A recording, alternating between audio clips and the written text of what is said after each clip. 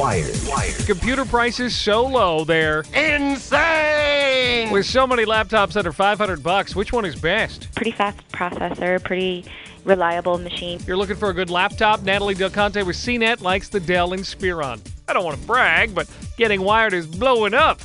Microsoft loaned the Big G Dub a new Zune. That's right, loaned, baby. Big pimpin', I'm Bill G.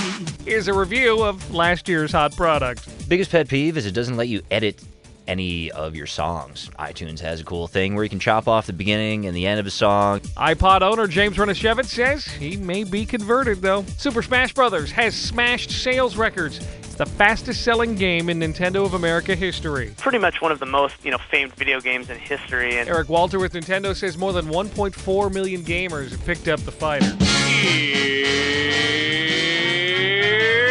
Johnny. Well, at least his couch, anyway. 2 years after Carson relieved himself of his Tonight Show duties, I heard about this auction in Hollywood, and I had to have it, and I was the high bidder. He paid $6,000 for it. Now radio personality Magic Man Allen is selling the couch from the last decade of Johnny Carson's Tonight Show for $99,000 on eBay.